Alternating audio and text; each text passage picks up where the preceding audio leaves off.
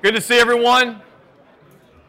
This is your first time. I want to extend a special welcome to you this morning. We're so glad that you're here, and we want you to feel welcome. We also want you to feel like you should come back every week. So we hope that happens for you.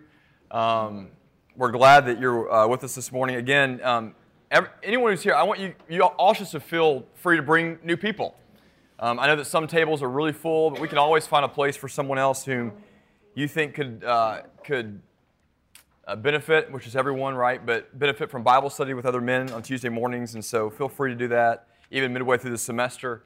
You know, this morning in this semester, we've been talking about different encounters with Jesus in the Gospels. So if you're new to the Bible, the Gospels are the first four books in the New Testament: Matthew, Mark, Luke, and John. And their primary burden is to tell the story of Jesus' life. And really, when it comes to Jesus' life, really Jesus' ministry from about 30 years old on for the next 3 years. And in those Gospels, the primary burden of the Gospels is to tell the story of kind of his final week. That's a third of the Gospels is given to the very final week of Jesus' life. So, but the other parts, the other 2/3 are given to his teaching and his ministry among people.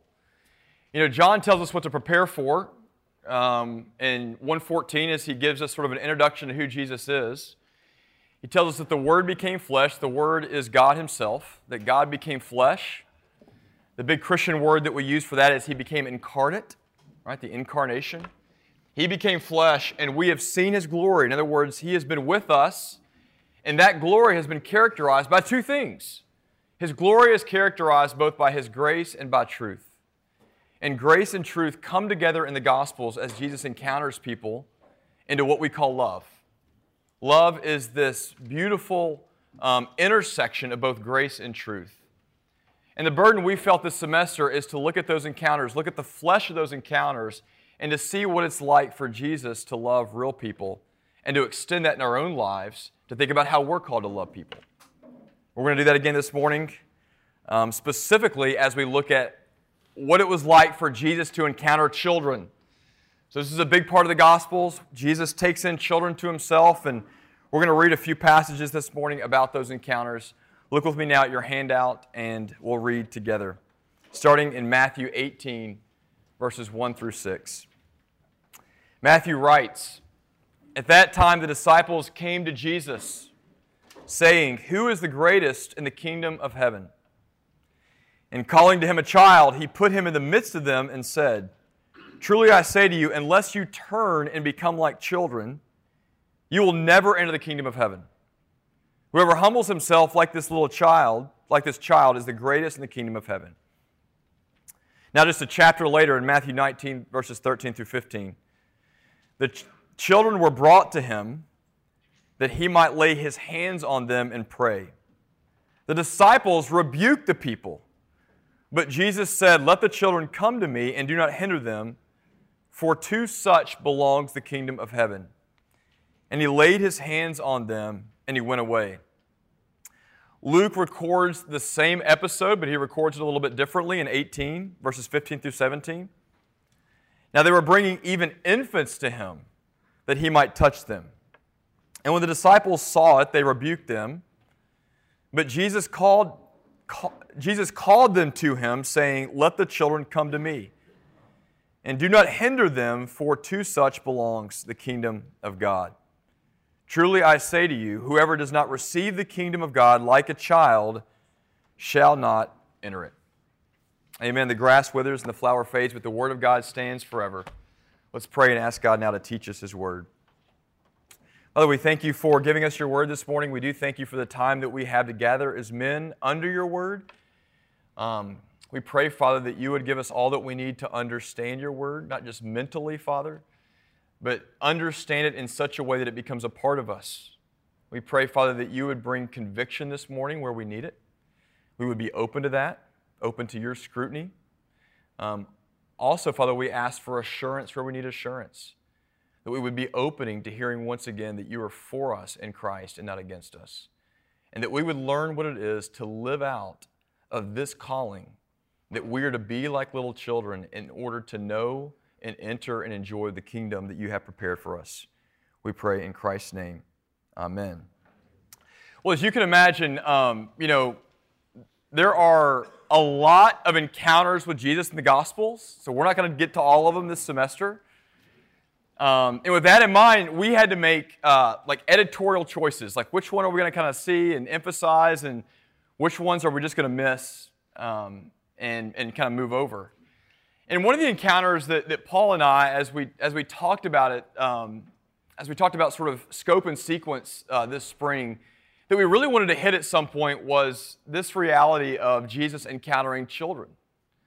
And I think that seems odd for two reasons, okay? I don't think that was normally at the forefront of how you would think about the things that you would make sure you hit. But I think it particularly seems odd for us because one reason, I don't think that maybe encountering children seems relevant perhaps for all the men in this room this morning. It may not seem relevant for all of you who sit in this room this morning. So I kind of want to test that for a moment, right? How many of you right now have children in your home ages 0 to 12? How many right now have children? Well, okay, so keep your hands up if you would for me. Tony, is that a lie or what? Oh, you're in? Okay, good. Okay, 0 to 12. Keep your hands up. Look, this is calisthenics. Just you can do it. If you need to help, raise your hand. It's fine. Okay, how many of you, and keep putting your hand up, are regularly around children in some way? Grandchildren or nephews, nieces. You work perhaps around children. How many would describe yourself as being regularly around children? Okay, so now we're touching more people. I'm curious too then, so how many of you have sat in a church, like our own church? Doesn't perhaps happen in every church. Keep your hands up, John Hawkins, thank you. Have sat in a church where you have made promises to care for children as they grow up. So anytime, if you're at PCPC, anytime you've heard of baptism, where you could raise your hand unless you just literally stayed silent and you abstained from voting, right? Okay, so I think I'll just say you can put your hands down now. I appreciate that. I think children touch all of our lives in some way, or should really, especially if we're a part of the church, the body of Christ. We make promises to care for our children, even if they're not our own. Look, Jesus didn't have biological children. So all of you who didn't raise your hand because you don't have children, Jesus, he's in your camp. He's like you, okay? The second reason I think this seems odd is because I think that, when we read Jesus' teaching in these passages, the point that he makes here seems so uncontroversial in our culture. So uncontroversial. See, in the ancient world, the world that Jesus is teaching and living in, kids were frankly not supposed to be a part of men's lives. They just weren't. In fact, there was a rabbinic saying, a rabbi who gave this advice to his followers: morning sleep, midday wine, and hanging out with children are what destroy a man. Okay? So midday wine, don't hang out with kids. That was sort of the view of what maturity dictated as you grew up as a man in that culture. Now, if we said that publicly today, that just wouldn't fly in our time and place, would it? At least on the surface, we seem to be very pro-children. Just walk into a Barnes & Noble sometime and look at the section on parenting, how big it is. We go to parenting seminars. Those of you who have kids in the home, and even perhaps you grandparents, you find yourself running kids around to activities all the time. We find ourselves stressing about their happiness and their success. We spend lots of money on them. Can I get an amen? Amen. Okay, you understand that. I hear you. Even as a church family, you can go outside the room this morning and look at, we're doing some renovations to our church over the next couple of years. And a major impetus to that was a better space for our children. And not just our children in this church, but children in our community. We care deeply about children. But below the surface of all that, all the activity, all the resources, all that's going on, all that says that we care deeply about children, isn't it true that we often harbor the idea that kids get in the way of really important stuff in life? Kids get in the way of our business. They get in the way of our relaxation. They get in the way of our worship services when they're squirmy and they're making noise. They get in the way of our social commitments. Kids are not helpful for any of those things. I have 3 boys and a little girl, ages 11 to 4. I've heard Paul say up here, Paul Goebel, who teaches with me up here, he has 3 girls, and I've heard him say that his house is, so 3 girls and a wife, that makes 4, right? That his house is very emotional, right? My house is very loud, and so it always feels like on the second floor that we're minutes away from the whole thing caving in, and it rained all last week, and so it was harder to justify locking them out and making them go outside, but we did it, even in the rain. But the reality is that, it's hard at night just to sit down and to enjoy just time to myself with kids around all the time. And here's the reality, though we fret and spend money on and drive our kids around so that it looks like we're pro-kids, we still struggle to do the very things here that Jesus does with children. And that is to carve out, in the midst of a demanding schedule and a demanding life, carve out time for undivided attention and love, especially when stressors come into play. And I say that this morning just to say there's something that is universal here, even though we're in very different cultures, about Jesus' teaching that doesn't just apply to a culture where children were shooed away, but applies even to our culture where we never miss soccer games and where we spend big money on college education. The Savior and King of the world carves out time in the middle of a demanding ministry to give his attention to and to lay hands on children. There's more here, and I don't want you to miss this either. And he alludes to this in the passages. Though these encounters with kids have children in view, though the encounters here have children in view primarily, they're also about something deeper. The encounters here that Jesus has with children, and there are 3 or 4 more in the Gospels that sound a lot like this, are about our broader worldly assumptions of value, status, and important. Who's important? What's really valuable? What is worthy of our time? And one of the things that Jesus is going to say over and over again in the Gospels is it's not who you think, or it's not who the world immediately says is most worthy, most valuable, most important when it comes to who we give our time to. And because in Matthew's Gospel, this is the third time that he has done this with children, made this point with children, Jesus is saying to all of us in the Gospels that we are almost certainly going to miss this. Peter, James, and John missed it. I remember my own ministry. When I was doing campus ministry at SMU, I was a campus minister there for 6.5 years. That strategically, one of the things you're trying to do in campus ministry is, probably true anywhere, you're just trying to build a group, right? So you're trying to get people to come, to listen and to pay attention and to interact with you, and you're hoping that fruit would be born for that. But the size of your group seems to matter. And let me tell you this, the size of this group matters to us. It would be very different if there were 6 people here, But in campus ministry, that's a big emphasis. We're evaluated that way a lot of times. And so guess how you think about building a group. Who do you try to go after to build a group? What do you think? You try to go after what we would call the gatherers, right? The people who then, because they had influence, could gather other people, right? And if you get gatherers, the thought is, well, they'll gather other people and then it'll just sort of take care of itself. People will come because of the social equity that's involved in the gathering of the group. It's a top-down approach. It is strategic and it's great. It's just not Jesus' approach. It's just not his approach. He almost never does that. And so we miss this even in the most important, that's the wrong way to say that, not the most important, but even in like our Christian circles when it comes to Christian activities. In Jesus' kingdom, It is those whom the world considers unimportant. It's those who will never get a bid into some of our own clubs. It's to those who operate on the fringes of even our attention that he constantly uses to illustrate how wrong our priorities can be when it comes to value and status. I'm going to say that at the outset this morning. Children are another entry point into this conversation, but the point that Jesus is making here is bigger than just kids.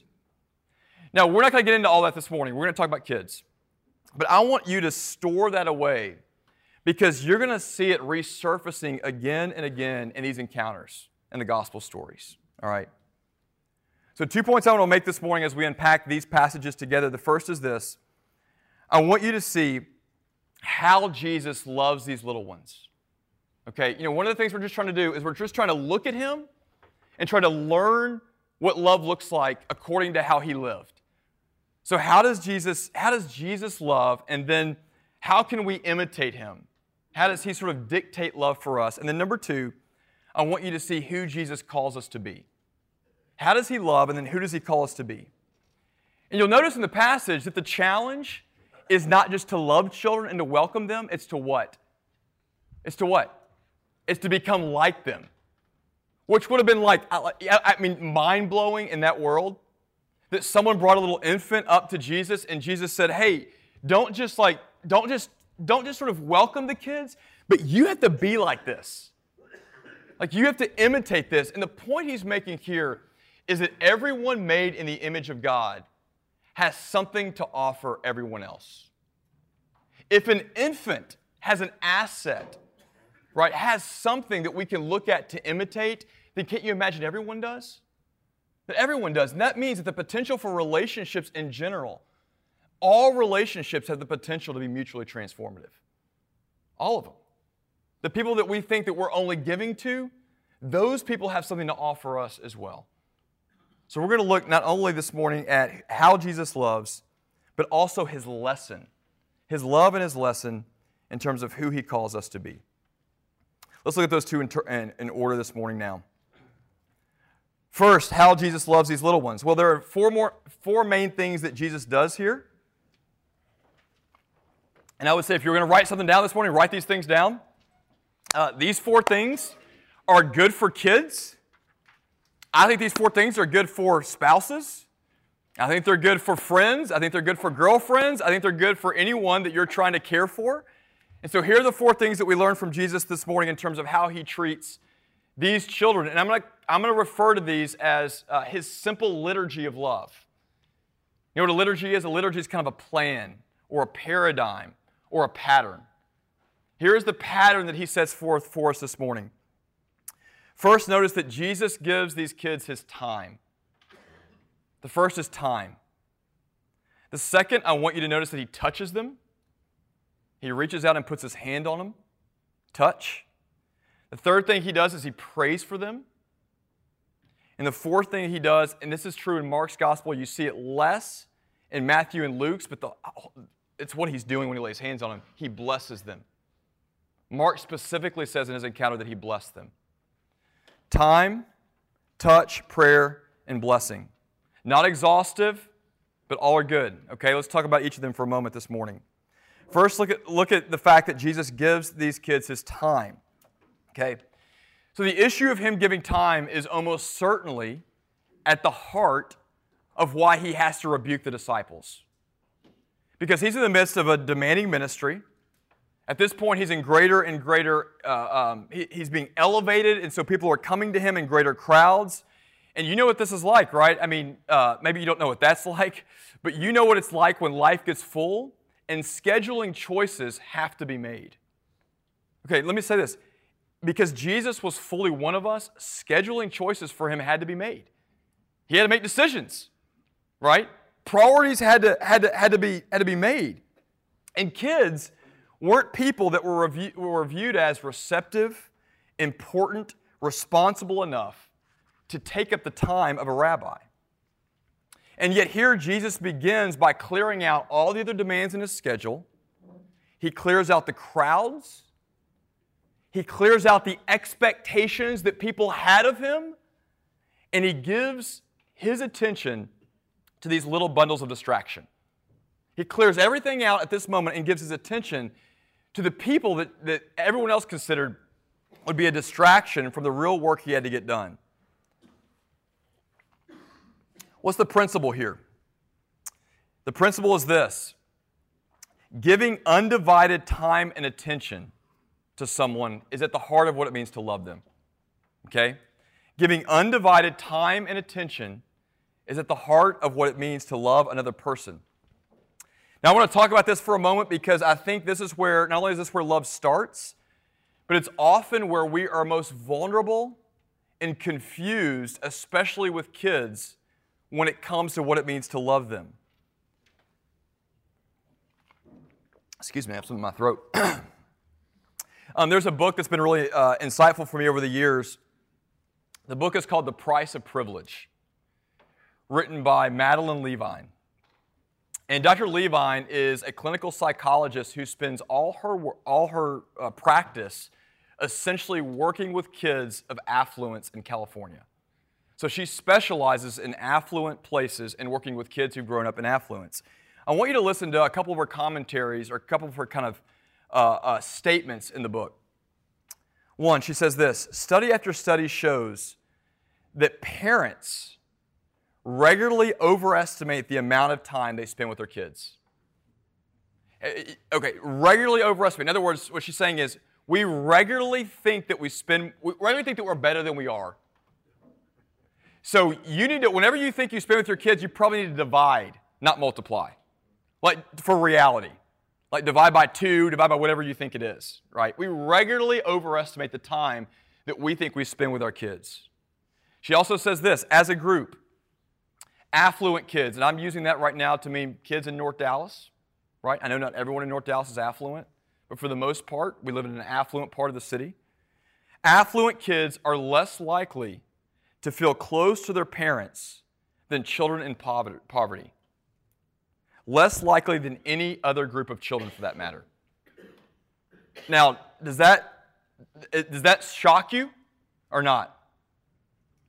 Does that shock you or not? She said it shocked her when she found it out, and she said, why is that? It's because affluent parents, even though some parents in poverty work multiple jobs to make a living, affluent parents are the parents who are most likely to live harried and hurried lives and to outsource mundane things that are time heavy. So to outsource things like chores, teaching your kids how to take care of things, to outsource tutoring, to outsource teaching kids how to dribble a basketball because we have the sources to do it. I'm not making anyone feel guilty. I'm not saying you should call whoever you are right now and stop doing that. I just want you to see what she says bears out. Okay? Now listen to her take on good parenting. Listen to what she says, how she summarizes what it is that consists of good parenting. She says this: while the particular manifestations of good parenting may morph and shift over the course of raising a child, the same 2 dimensions remain critical. What are those dimensions? How we connect with our children and how we discipline them. How we connect with our children and how we discipline them. What do both of those things have in common? What does connection and discipline require? They require time. They require time. Warm connection, and here she's thinking about time set aside around a dinner table, or one-on-one time to take your child to breakfast, or just to be in his or her presence and to find yourself curious. Not about teaching a lesson, but just curious about what they're curious about. Just find out what they're curious about. She says that along with good discipline. Now, consistent discipline, if you've been a parent here, you know this is really hard. Because when you don't have time, what do you do with discipline? You either lash out, right, or you just give them what they want to make it be done. You ever felt that way before? I mean, you're sort of stressed for time, and so you either sort of, on one hand, lash out, or you just capitulate to the demands. And she says good discipline, though, requires consistency and time as well. These are the things that are necessary for maturity. Now, I want to throw in one other line for those who have teenagers this morning. Who has teenagers? Okay, good. I think this will be good for you to hear. I'm like 2 years away, so but I feel like my 11-year-old thinks he's a teenager already, and I feel like I think this fits. We'll put it that way. She says, study after study shows that teens want more, not less time with their parents. Study after study show that teens actually want more, not less time with their parents. Ignore the roll of the eyes and just assume it. Right? Ignore like what you think they're telling you or how you think they're acting, and just assume that they actually want more of you, not less of you. I know I've kind of got off on a tangent this morning about parenting and stuff, but I just want to make the point that I think is fundamental to what Jesus is doing here, that to love someone and to love kids in particular requires that we give them our time. Do the children in your life know that they are welcome to your time? That they are welcome to come to you, that they are welcome to impinge upon all your other demands, and that you will clear out space to be with them? That's the first challenge we get here. Let me run through the other three a little bit more quicker. Number 2, he touches them.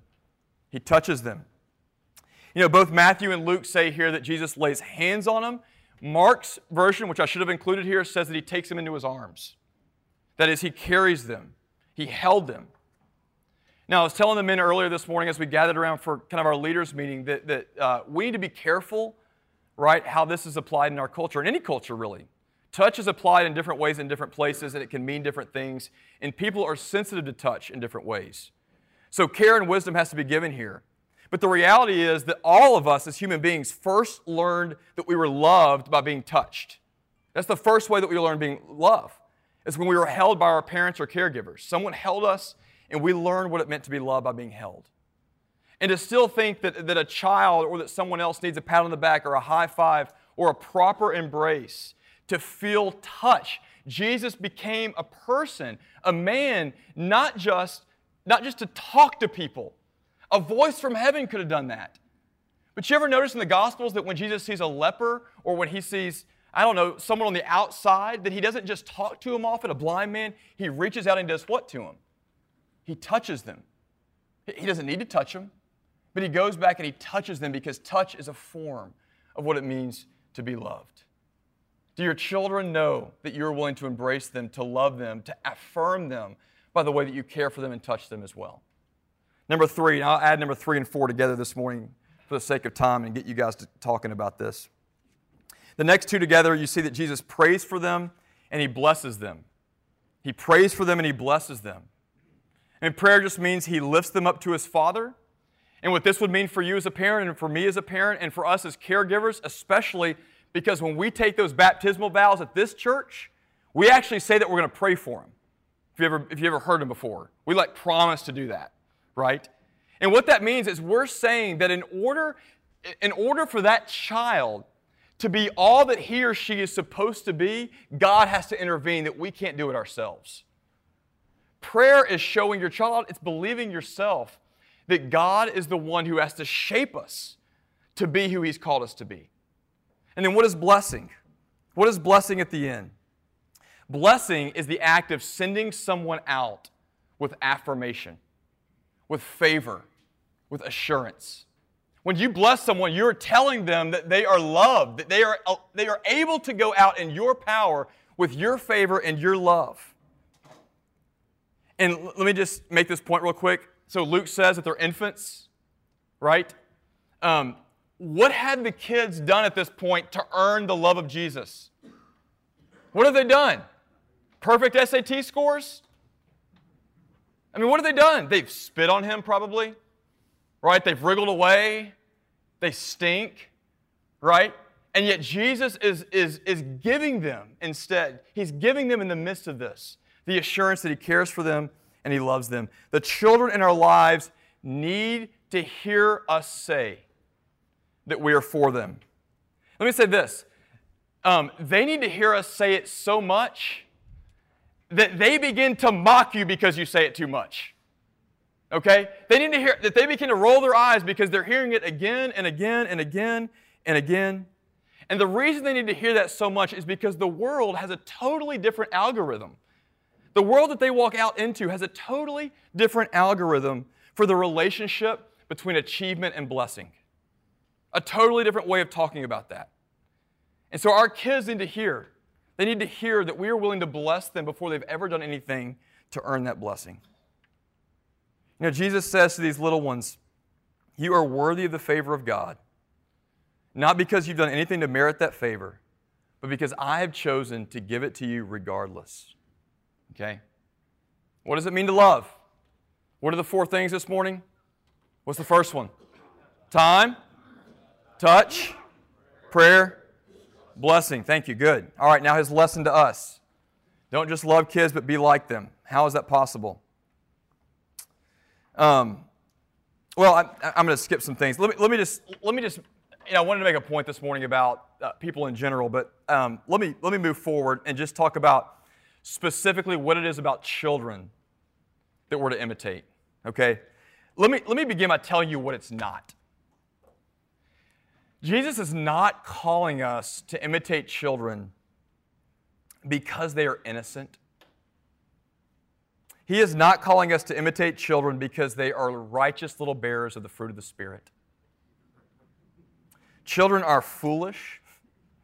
They're self-centered. It doesn't take very long for you to be around a child for you to notice that. I still remember, this is actually more reflection on my wife and I than it is on my child. But again, our oldest is 11 now. We'll be 11 in April.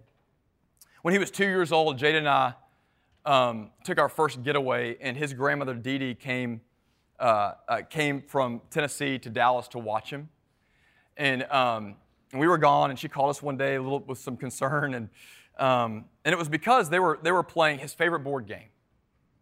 Some of you, I maybe told you this story before, but his favorite board game at the time was Candyland, and I cannot tell you how many times I played that stupid game. All right, Candyland.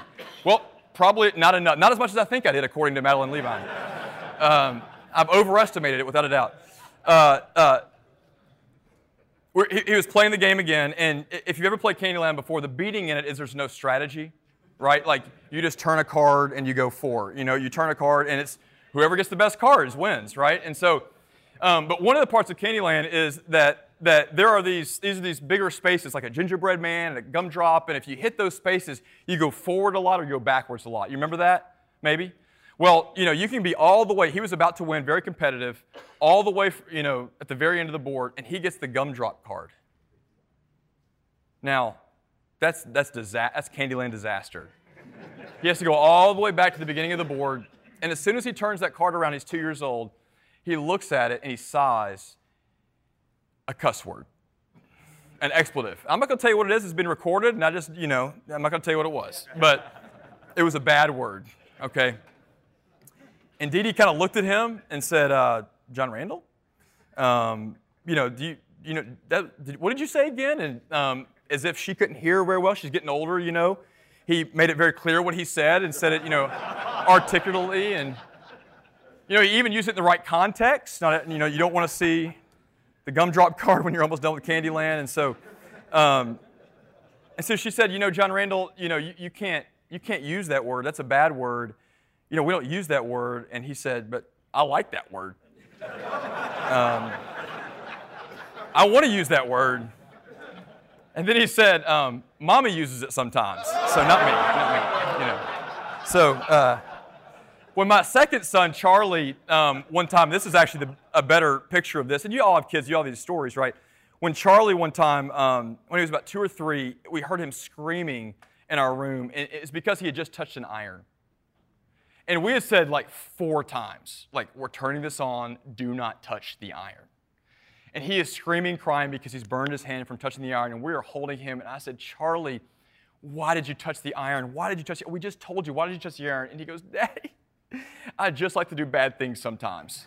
And there probably is, true, I do too. I said, I do too, son, and there is probably no better theology of sin than that right there. I like to do bad things sometimes. I don't understand myself.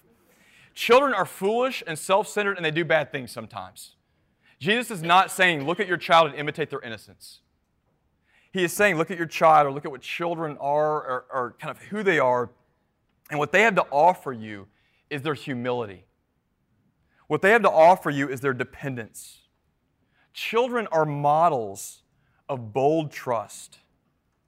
Like we talked, Tracy told a story, Taylor, this morning, and Tracy, raise your hand. Everyone knows who Tracy Taylor is. Hard to believe, but raise your hand. About like when he goes downstairs to get his kids sometimes after a Sunday morning, that his grandkids will see him and they will run up to him and just jump in his arms. And they're not calculating in that moment, is it worth it? Or what is the cost? Or, they're not suspicious or anything else. They just do it. They just trust their granddad. Children are models of what it means for us to trust without skepticism, without calculating what we're getting out of the deal. This is really important when you read the Gospels. You're going to encounter two strands of thinking in the Gospels about the kingdom of God. Okay? And we'll close here in just a second. One strand of thinking is that only the strong make up the kingdom of God. Only those who are strong are able to enter the kingdom of God. Those who endure, those who persevere, those who are able to weather the long journey of faith all the way to the end. The other strand is the opposite.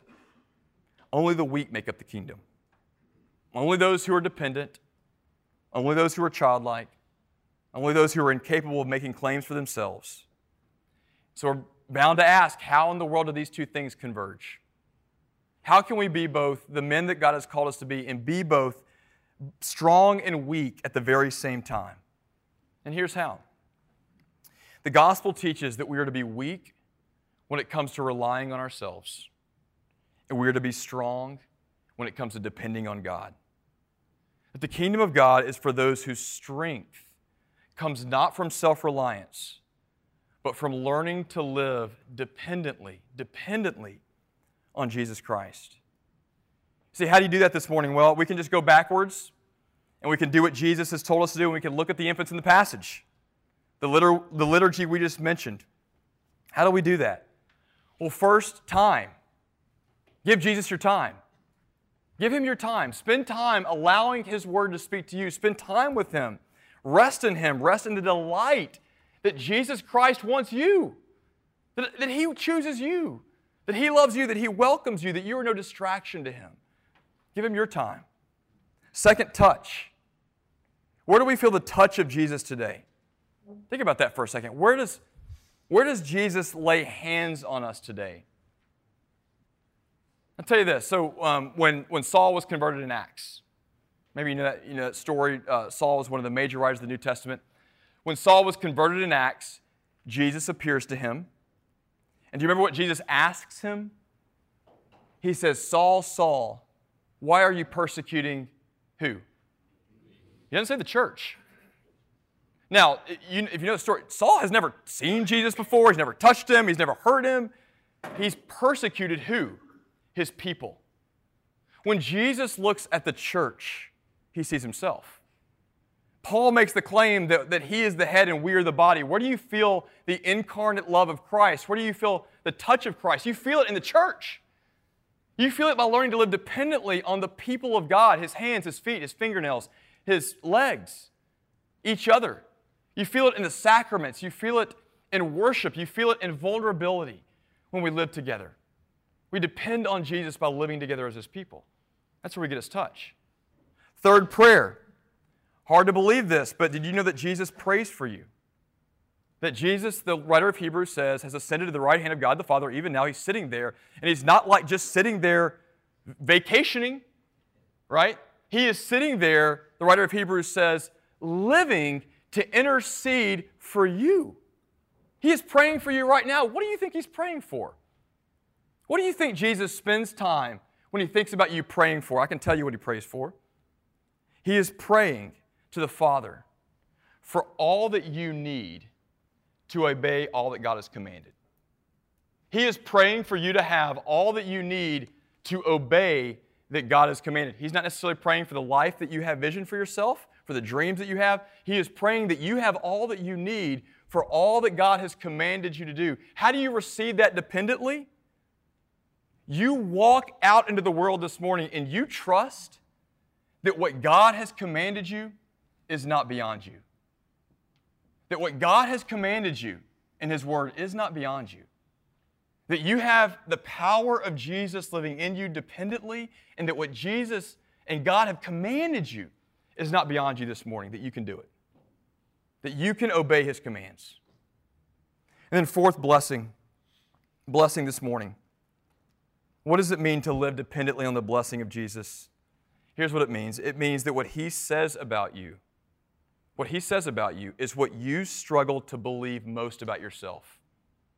What He says about you is what you struggle to believe most about yourself, that you are not defined by your work, where you're going next, that you're not defined by your achievements and failures, that you are not fundamentally defined by what others expect from you, you're not defined by your sin and suffering, you're not defined by your material wealth, that you are forever defined by the Word and the work of Jesus Christ, who has made you to be a son of the living God.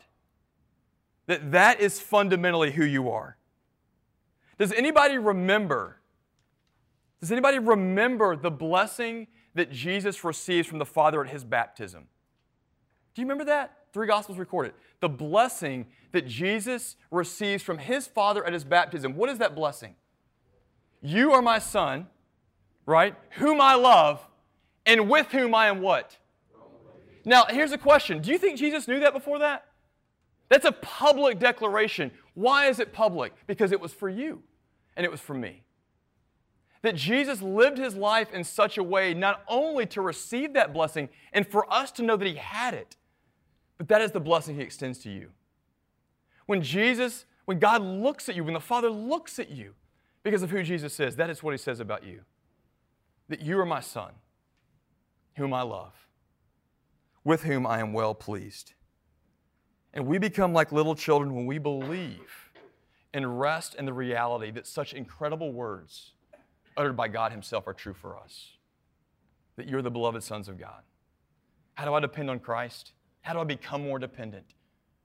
Time, touch, prayer, and blessing. Let's pray together. Father, we thank You for our time this morning. I see that I've gone long. Thank You for Your word. We pray that You would somehow use it. We pray, Father, that each of us might have learned something new about You this morning and about Your love for us and about what it means to care for little ones and by extension other people in general, what it means to love. We pray, Father, that You would help us to put this into practice, to believe even now that Jesus is praying for us as we do so and that what You have commanded is not beyond us. It is not beyond us because of Your work in us. Help us to be both weak and strong, we pray in Christ's name. Amen.